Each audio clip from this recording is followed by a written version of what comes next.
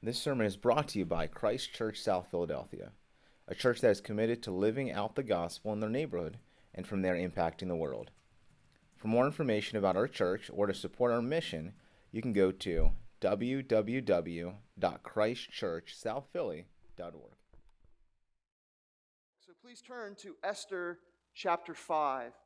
Esther chapter 5. And as you turn there, I'm wondering if anyone else has ever seen the Pepsi commercials where these elite athletes go in disguise and do like just really funny things. So there's one where Jeff Gordon, who's the race car driver, he goes into disguise and he shows up at a car dealership and he asks for a test drive.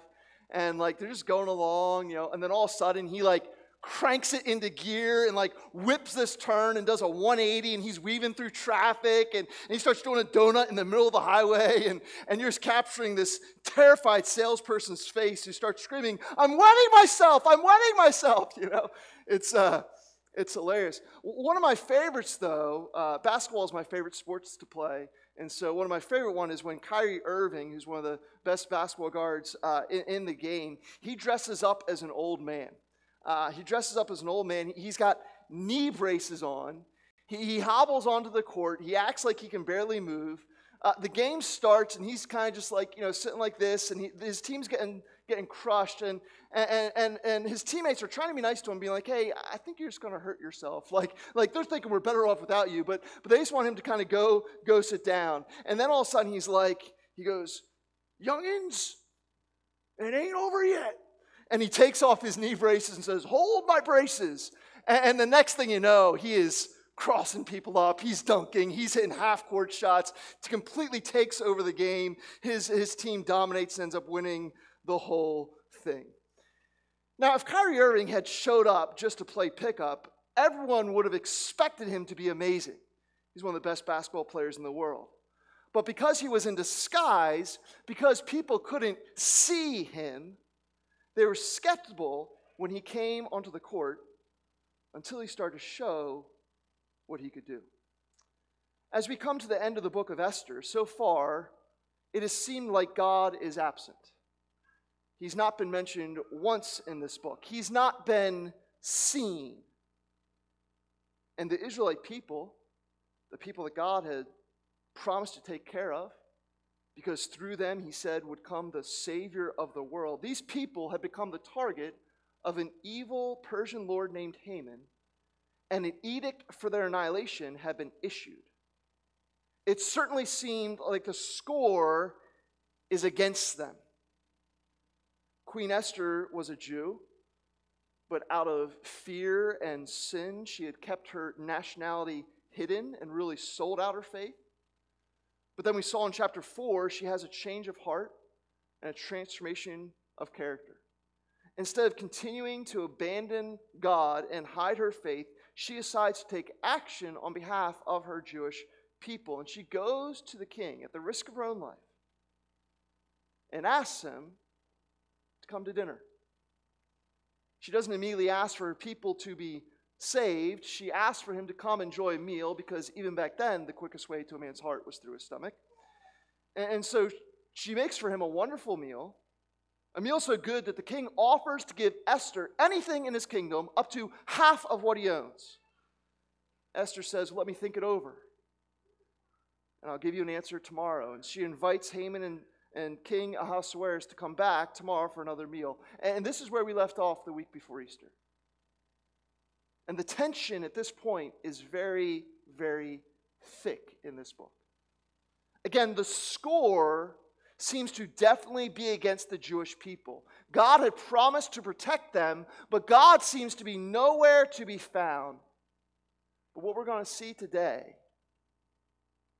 is that God has been here the whole time. He's been on the court even though no one else knew they were playing with him. God's about to say, hold my brace. This isn't over yet. And throughout the rest of this book, what we're going to see is God again and again, in greater and greater ways, delivering his people. And there's really a cascading effect that takes place in the final chapters of Esther, of God delivering. and not only delivering, but we see him completely reversing. God not only saves his people, but he actually exalts them over their enemies. And so what I want to do this morning is I want to let these chapters have a cumulative effect upon us. By reading a section, giving some commentary, then reading another section and giving some more commentary. And we're going to work our way through the remaining 5 chapters of this book. This is not something we typically do here at Christ Church, but I believe these things should not be split up. There is a cascading, cumulative effect these glorious words are meant to have upon our soul. Because here's the deal. I know that life can sometimes feel like the score is against us. And if we're honest, I think sometimes we can even wonder where God is and why is he letting us down. But I hope what we see today is that while we might not always understand what God is doing, while we might not always see how he is working, while we might not agree with his timing or comprehend why he allows what he allows, God is so much of a God that he can work beyond what we can see and isn't limited by what we understand. And so when we feel overwhelmed and anxious, fearful or fatigued, we should not live by what we see or by what we feel, but by what God says is true. He isn't done yet. Things might look bad, but he isn't done yet. The God of providence, who is in control of all things at all times, the God of providence will bring about our deliverance. And so here's the title of this morning's sermon: Have courage, God isn't done yet. Have courage, God isn't done yet. That is the title. That's also the main point, and that's also the only point that I'm going to be making this morning. Let's start by reading Esther chapter 5, verses 9 through 14. This is God's holy, infallible, and authoritative word. May it be with us now by his Holy Spirit through the reading of it and preaching of it. All glory be to Christ.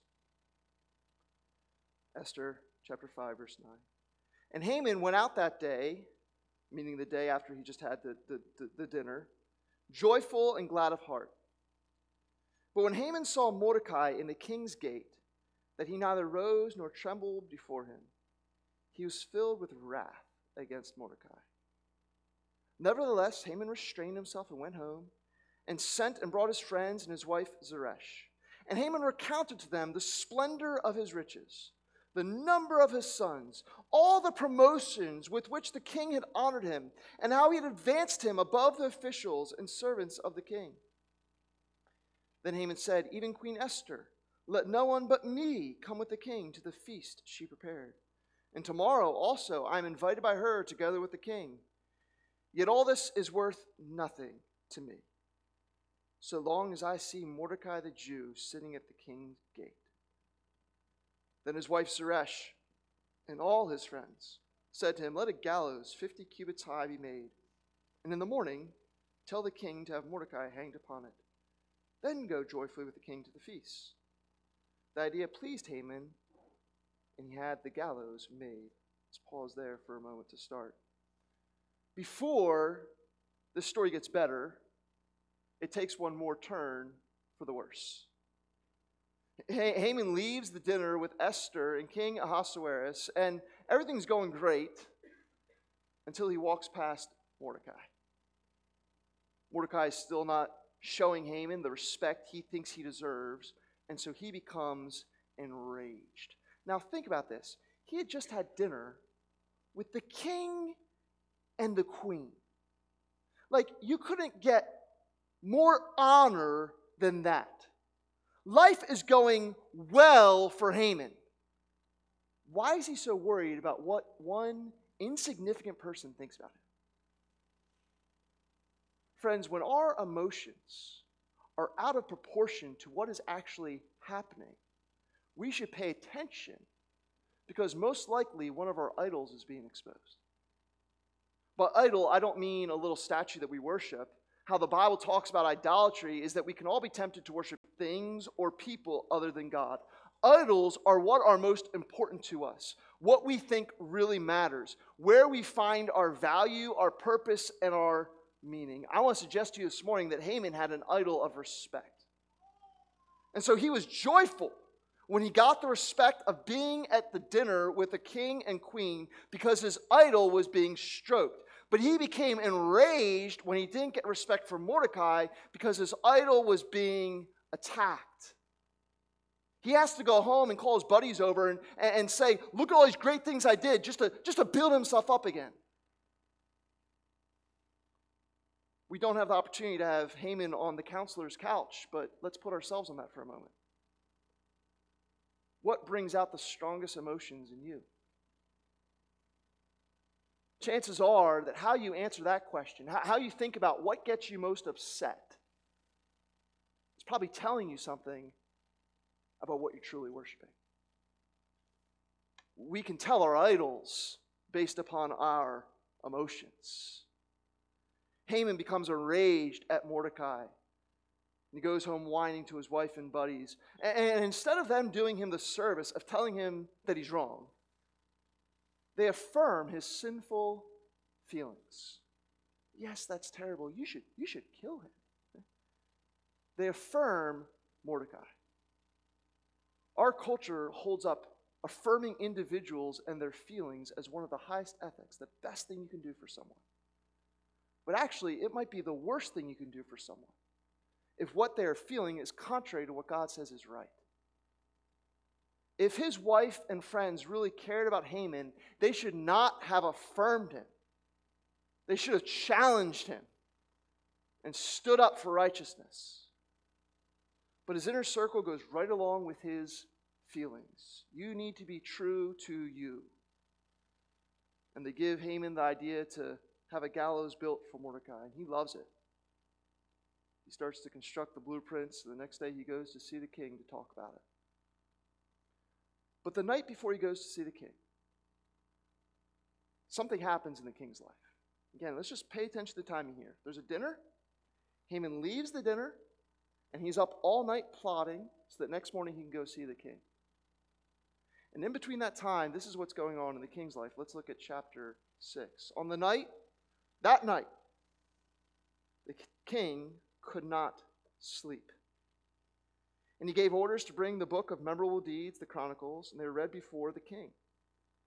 And it was found written how Mordecai had told about Bigthana and Teresh, two of the king's eunuchs, who guarded the threshold, and who sought to lay hands on King Ahasuerus. The king said, "What honor or distinction has been bestowed on Mordecai for this?" The king's young men who attended him said, "Nothing has been done for him." The king can't sleep. Literally, the Hebrew phrasing here says, sleep fled him. I wonder who made it flee. The king can't sleep, so he asks for someone to come read to him. And they start to read, and in their reading, they just happen to read the page where it's discovered that Mordecai had made known a plot against the king's life and had saved the king's life.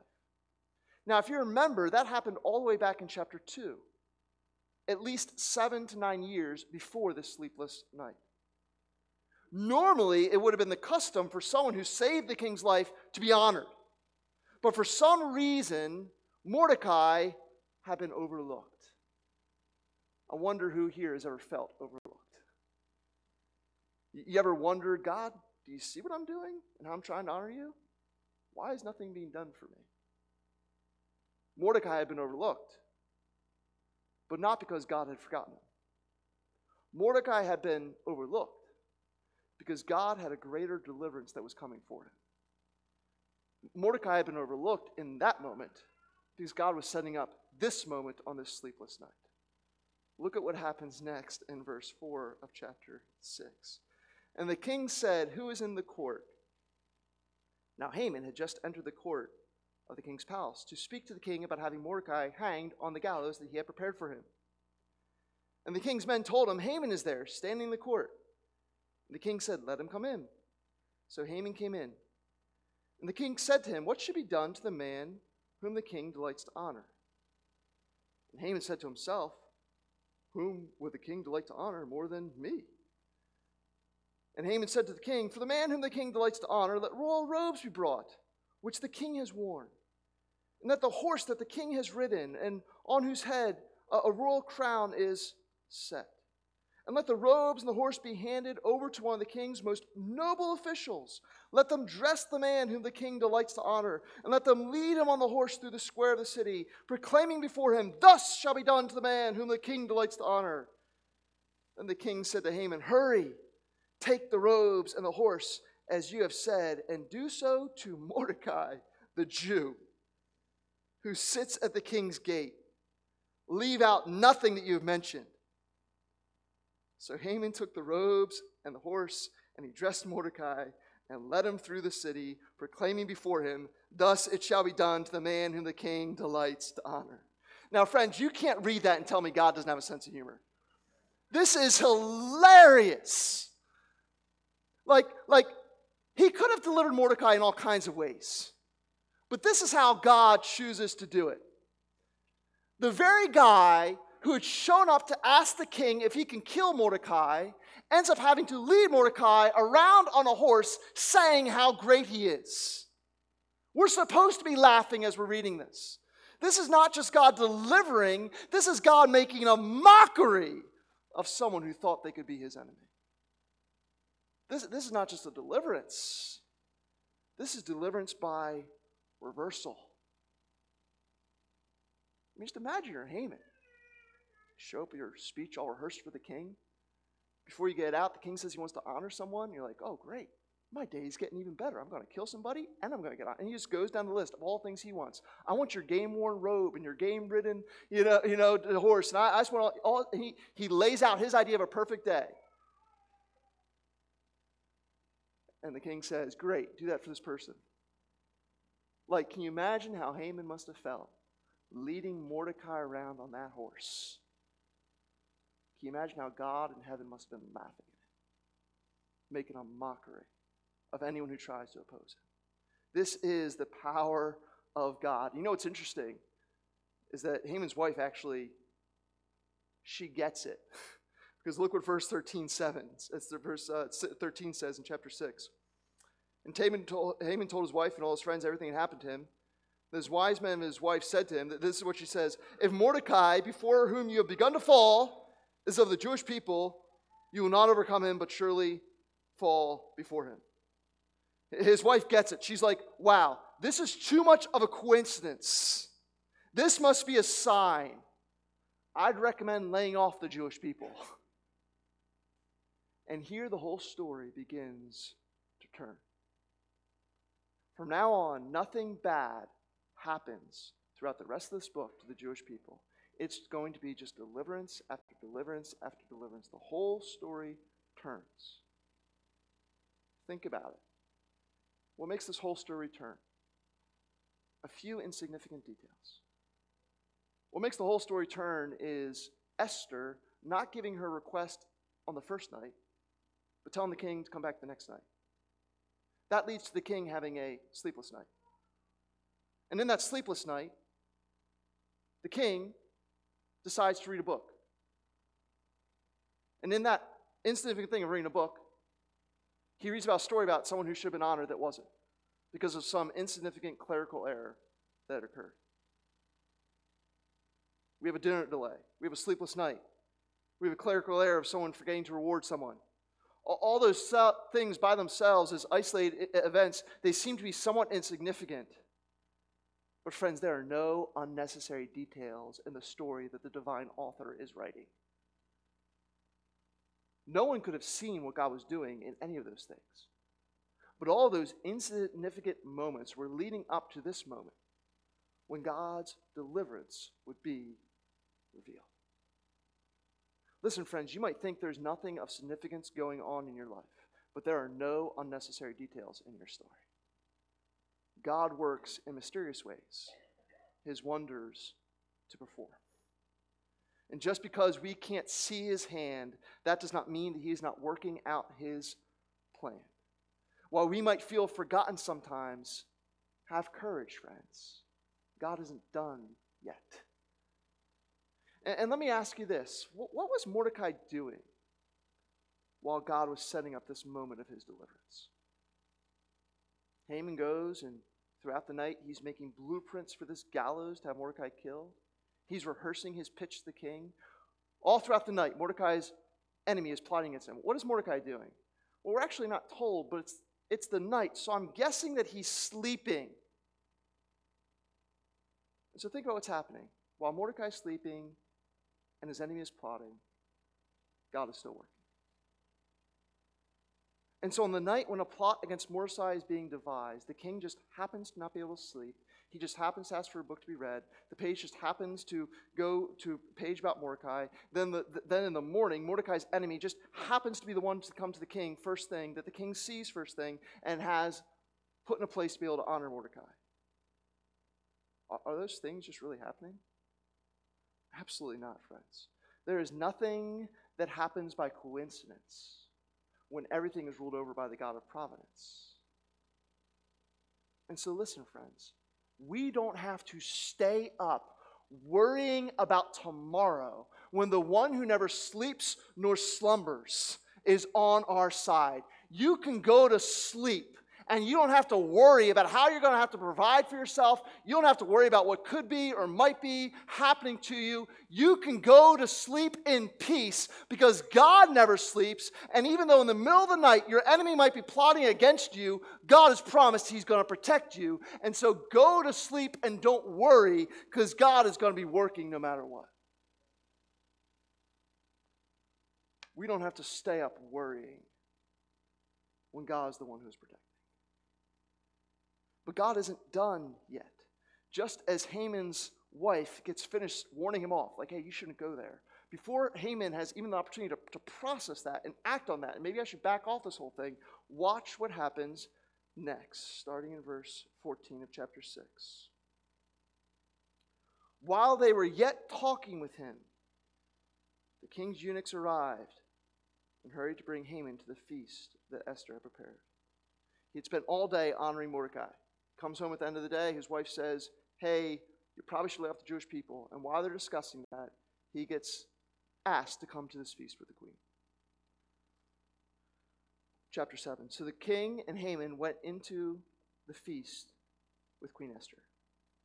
And on the second day, as they were drinking wine at the feast, the king again said to Esther, what is your wish, Queen Esther? It shall be granted to you. And what is your request? Even to half of my kingdom it shall be fulfilled.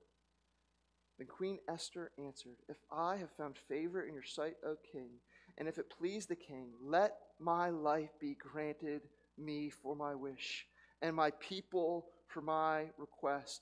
For we have been sold, I and my people, to be destroyed, to be killed, and to be annihilated. If we had been sold merely as slaves, men and women, I would have been silent, for our affliction is not compared with the loss to the king. Then the king Ahasuerus said to Queen Esther, who is he and where is he who has dared to do this? And Esther said, a foe and an enemy, this wicked Haman. Then Haman was terrified before the king and the queen, and the king arose in his wrath from the wine drinking and went into the palace garden. But Haman stayed to beg for his life from Queen Esther, for he saw that harm was determined against him by the king. And the king returned from the palace garden to the place where they were drinking wine, as Haman was falling on the couch where Esther was. And the king said, will he even assault the queen in my presence, in my own house? And as the word left the mouth of the king, they covered Haman's face. Then Harbonah, one of the eunuchs in attendance on the king, said, moreover, the gallows that Haman has prepared for Mordecai, whose words saved the king, is standing at Haman's house, 50 cubits high. And the king said, hang him on that. So they hanged Haman on the gallows that he had prepared for Mordecai. Then the wrath of the king abated. Friends, here the moment comes. Esther makes her request. She pleads for the life of her people. She had previously done a good job of hiding her Jewish identity. Apparently, the king didn't even know that his wife was a Jew. I think they had a few marital issues going on. But she lets him know now. And she tells them that it is this man sitting here at the table who is plotting these things. Now, the king is furious, but he has a dilemma. Right? He's the one who signed the law that allowed the Jews to be killed. So here's the king's dilemma. How can he save his wife while still also saving face? That's why he goes out in the garden. He's just trying to think about what to do. He doesn't immediately order his execution. Did you notice that? He can't do that right away. On what charge could he kill Haman? On the charge of making a law that the king himself signed into law? The king has a dilemma. How can he save his wife and save face? So he goes out into the garden, and as he does, Haman falls down at the feast of Esther and begins to beg for his life. And the king comes back, and in that picture, he sees the perfect excuse to have Haman killed. He accuses him of trying to assault his wife. Now, that's obviously not what is happening here, right? But provides the grounds that the king needs to have Haman put to death. And so on the very gallows that Haman had built for Mordecai, he himself is hung. And the one who wanted to kill the Jew, Mordecai, for not falling down to bow before him, is executed because he falls down to bow before the Jew Esther. Do you see what God's doing, friends? This is dripping with irony. And it's all on purpose that we can see God is not only delivering, but we can see the power of God through his deliverance is that he delivers in such a way to show that he's actually reversing everything that had been wrong. God is reversing and now making right. You might have enemies that are building a gallows for you. But when God's on your side, the gallows that they built to do you harm, they're going to hang on themselves. Because God himself brings about deliverance. But did you notice that it says that the king's anger was abated? So like he does away with Haman. Haman's killed. Haman's out of the picture. The king's like, okay, I saved my wife. I'm good. But he still doesn't address the main issue. And so let's look at chapter 8, verse 3. Then Esther spoke again to the king. She fell at his feet and wept and pleaded with him to avert the evil plan of Haman the Agagite and the plot that he devised against the Jews. When the king held out the golden scepter to Esther, Esther rose and stood before the king. She said, if it please the king, if I have found favor in his sight, and if the thing seems right before the king, and if I am pleased in his eyes, let an order be written to revoke the letter devised by Haman the Agagite, the son of Hammedatha, which he wrote to destroy the Jews who were in all the province of the king. For how can I bear to see the calamity that is coming to my people? Or how can I bear to see the destruction of my kindred? Oh, how much Esther has changed. Do you remember back in chapter 4 how she reacted when Mordecai first told her that all the Jews were going to be killed? She essentially said, not my problem. She was only worried about herself. But friends, she's a different person here in chapter 8. Her life's been spared, but she's not okay with just her life being spared. Praise God that he knows how to meet us where we are, but doesn't leave us as we are. He makes us different people. Now she's not just worried about herself. She says she can't bear to see calamity come upon her people. She's not just worried about her individual salvation. She wants to see others saved. Do we want the same?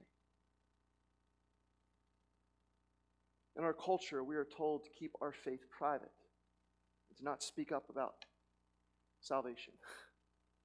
It can be seen as offensive, even to talk about the need for salvation. And I think, if we're honest, it can become very easy for us to be comfortable in us just having our salvation. We have our Christian friends, our Christian small groups, we come to our Christian church.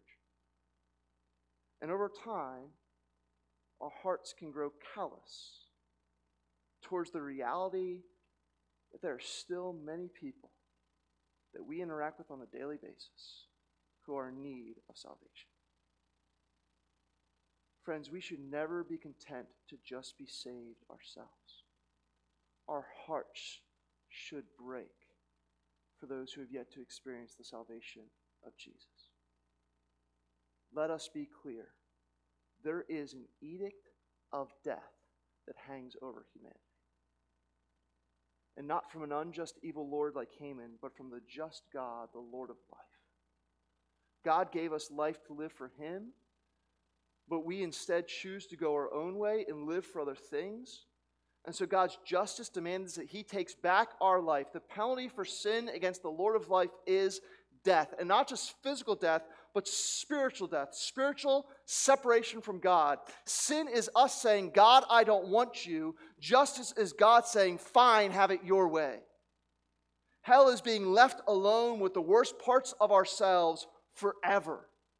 This is the edict that hangs over humanity. And what should our response be to that?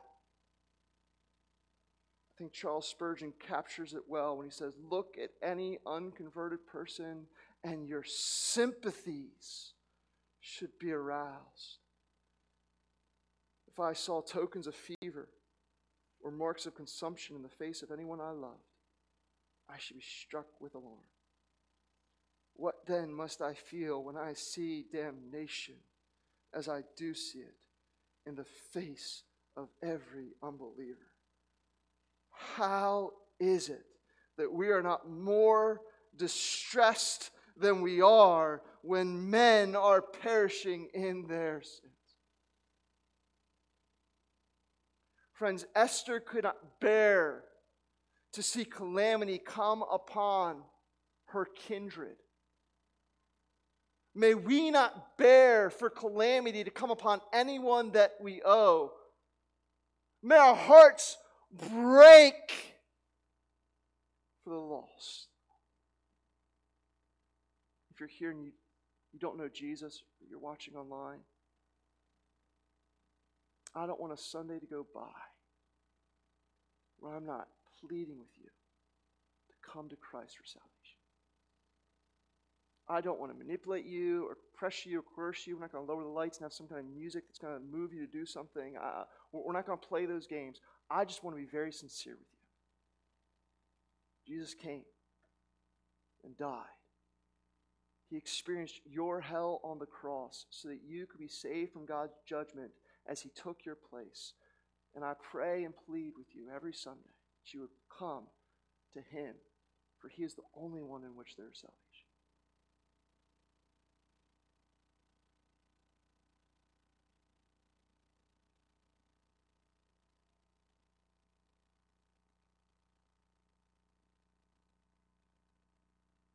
Friends, may our hearts break. If you're here and you don't know Jesus, I love you, and I'm not going to come up and try personally accost you after the service.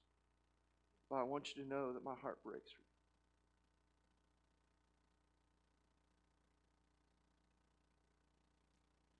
Because I don't want to be in heaven without you.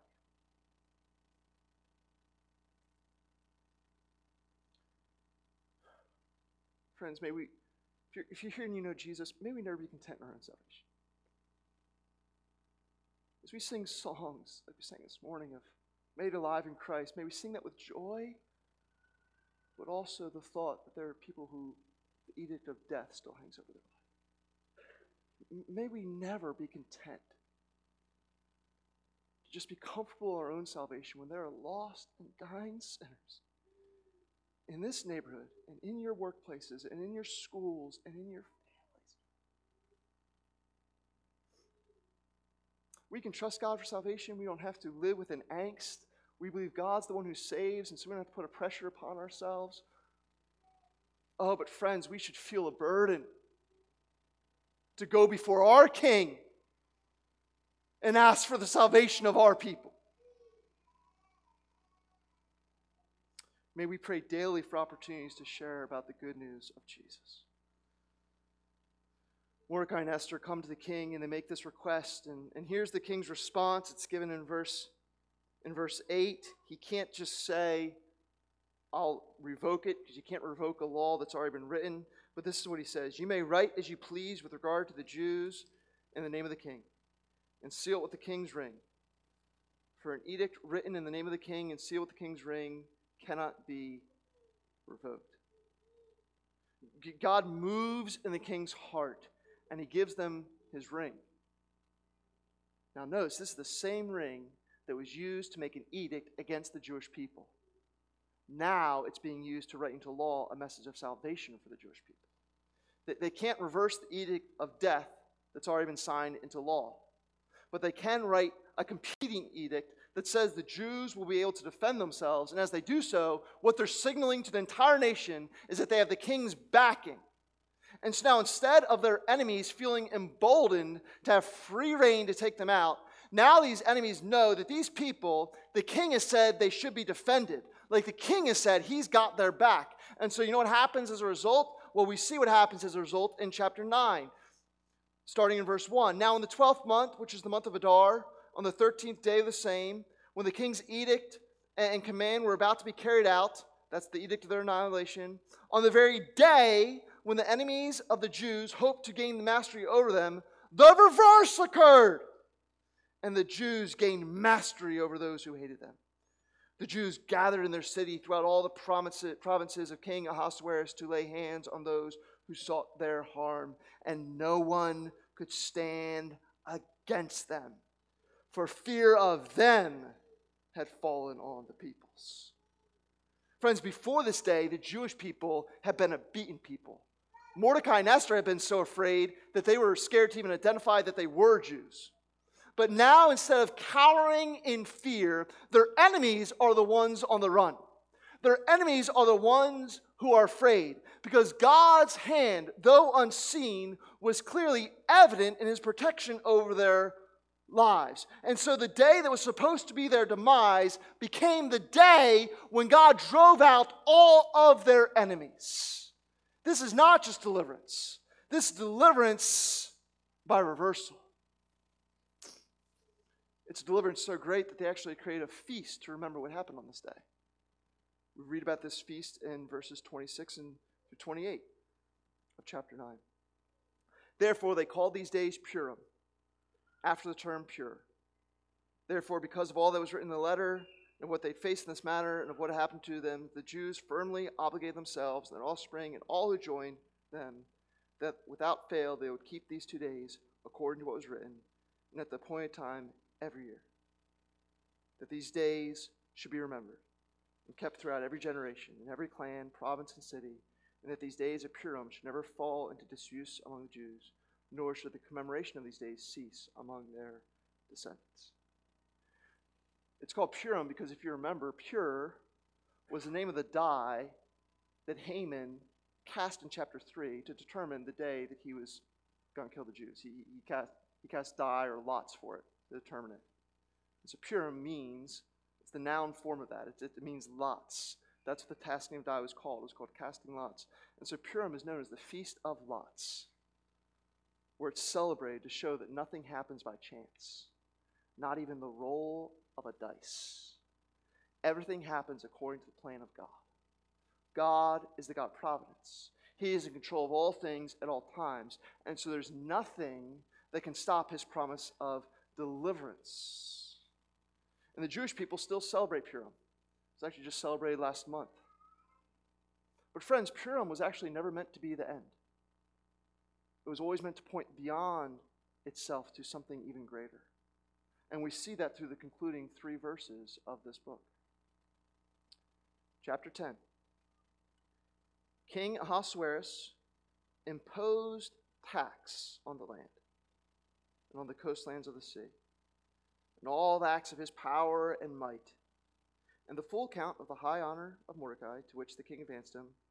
Are they not written in the book of Chronicles of the kings of Media and Persia? For Mordecai the Jew was second in rank to King Ahasuerus.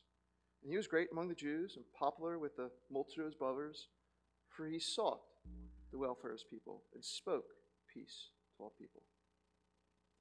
Now, on the one hand, this book closes by showing us the position of Mordecai being reversed. He's not only been saved from death, but he's been exalted to second in command. And yet, friends, did you notice there's still a problem in Persia? Yes, Haman has been killed. Yes, the Jewish lives have been protected. Yes, there's now a Jew in a place of power. That's all great stuff. But the main problem of this book is still not addressed. In chapter 1, who was it that ordered the queen Vashti out of his kingdom in an unjust way? King Ahasuerus. In chapter 2, who was it that ordered hundreds of women to be ripped from their home to put on an ancient equivalent of the bachelor, parade themselves before him? That was King Ahasuerus. In chapter 3, who was the one who thoughtlessly signed an edict giving permission for an entire people to be annihilated. King Ahasuerus. At every turn, it's been the king who is doing the wrong thing. He's actually been the real problem. None of this happens without the king doing what he did. And this book closes here with what? Once again, drawing attention to the actions of the king. It closes by saying that he imposed a tax on his land. And that word impose means that this is not just an ordinary tax. No, there's a heavy burden here of injustice. This is squeezing more money out of the people. If you think about it, the author did not have to include that detail. The story was over. We could have ended with, hey, here's why we celebrate Purim, and go in peace, be warmed, be filled, story over. Chapter 10 didn't have to happen. What else is really added to the story in chapter 10?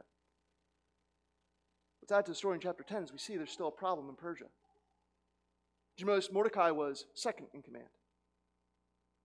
It said he could speak peace, but didn't say he could bring peace. He was in a place of influence, but he was not in a place of authority or power. There was still an evil king on the throne. And so Esther intentionally ends by showing us that there's a need for a greater king. And God still isn't done yet. Because there is one who would come and who would bring about an even greater redemption and deliverance through an even greater reversal. Yes, we were under an edict of death for our life of sin, but Jesus came to deliver us and reverse our fate. He delivered us through experiencing a reversal himself. Not first a reversal of deliverance, but first Jesus experienced the reversal of damnation. He gave up his crown of glory for a crown of thorns. He gave up his scepter of righteousness for steel spikes driven through his hands and feet. He gave up his throne for a cross because he gave up his holiness to take on our sinfulness. 2 Corinthians 5:21 says, God made him to be sin who knew no sin. Jesus came, and there was a reversal as he went into death to pay for our punishment of death. But God wasn't done yet. There was another reversal still to come. And so the death of Jesus on Friday gave way to the reversal of resurrection on Easter Sunday, as he burst forth from the grave with the deliverance of our salvation in his hand. And so now anyone who comes to Jesus and puts their faith in him will be delivered from the death we deserve and get to experience the eternal life that he has earned for us. Our fate can be reversed, and we can have true, lasting, eternal peace with God and life forevermore because of the better King who has come. But friends, God still isn't done yet. Oh yes, today is the day of salvation, and we can know peace with God right here, right now. Praise the Lord. But God isn't done yet. While we experience individual salvation, all of creation still groans under the curse of sin. But a day is coming when all the broken pieces of this world will give way to the beauty of the new creation. We're told about what it's going to look like when God is done in Revelation chapter 21. This is when God will be done. Then I saw a new heaven and a new earth. For the first heaven and the first earth had passed away, and the sea was no more. And I saw the holy city, New Jerusalem, coming down out of heaven from God, prepared as a bride adorned for her husband. And I heard a loud voice from the throne saying, Behold, the dwelling place of God is with man. He will dwell with them, and they will be his people. And God himself will be with him as their God. He will wipe away every tear from their eyes, and death shall be no more. Neither shall there be mourning, nor crying, nor pain anymore, for the former things have passed away. Friends, God isn't done yet, and He won't be done until that day comes. The day when all brokenness gives way to beauty, all pain gives way to peace, all emptiness gives way to wholeness. You need to know, friends, there is nothing that the curse of sin has touched in this world and in your life that God won't reverse in the new creation that is to come. Take courage, friend. Every regret will be reversed to redemption. Every loss will be reversed to restoration. Every sadness will be reversed to satisfaction. Every injustice will be reversed to vindication. There might be things that bring tears to your eyes right now and weigh heavy as burdens on your heart. But there's a day coming when every tear will be wiped away by the nail-scarred hands of Jesus, who died and rose again to make all things new. So as we come to the end of Esther, friends, this book is meant to fill our hearts with faith to trust God. When we don't see what He's doing, may we trust that He's still moving. May we have courage. He isn't done yet. Close with this story. Martin Luther, the great reformer, he faced some challenges in his life. One of them was that he was frequently prone to depression. And I can understand that because on most of his days he was being threatened with death, and I'm guessing that gets to you after a while. But he had an amazing wife who did not just affirm his feelings, but who loved him enough to challenge him. And so the story goes actually that on days when Martin Luther was depressed, his wife Catherine would put on funeral clothes and would say, if you're going to act like God is dead, I might as well mourn His passing. And through that sarcastic irony, she was making the point that God is not dead, and so there's never a reason to despair. Friends, may we not act like our God is dead, because He's not. We will be delivered. It might not be tomorrow or the next month or the next year, but the God of providence who works in unseen ways, He has made us this promise. He has promised that He won't be done until we are living in the glory of His deliverance of the new creation. And so when we're tempted to feel overwhelmed or anxious or depressed or fearful, take courage, friends. God isn't done yet. Let's pray.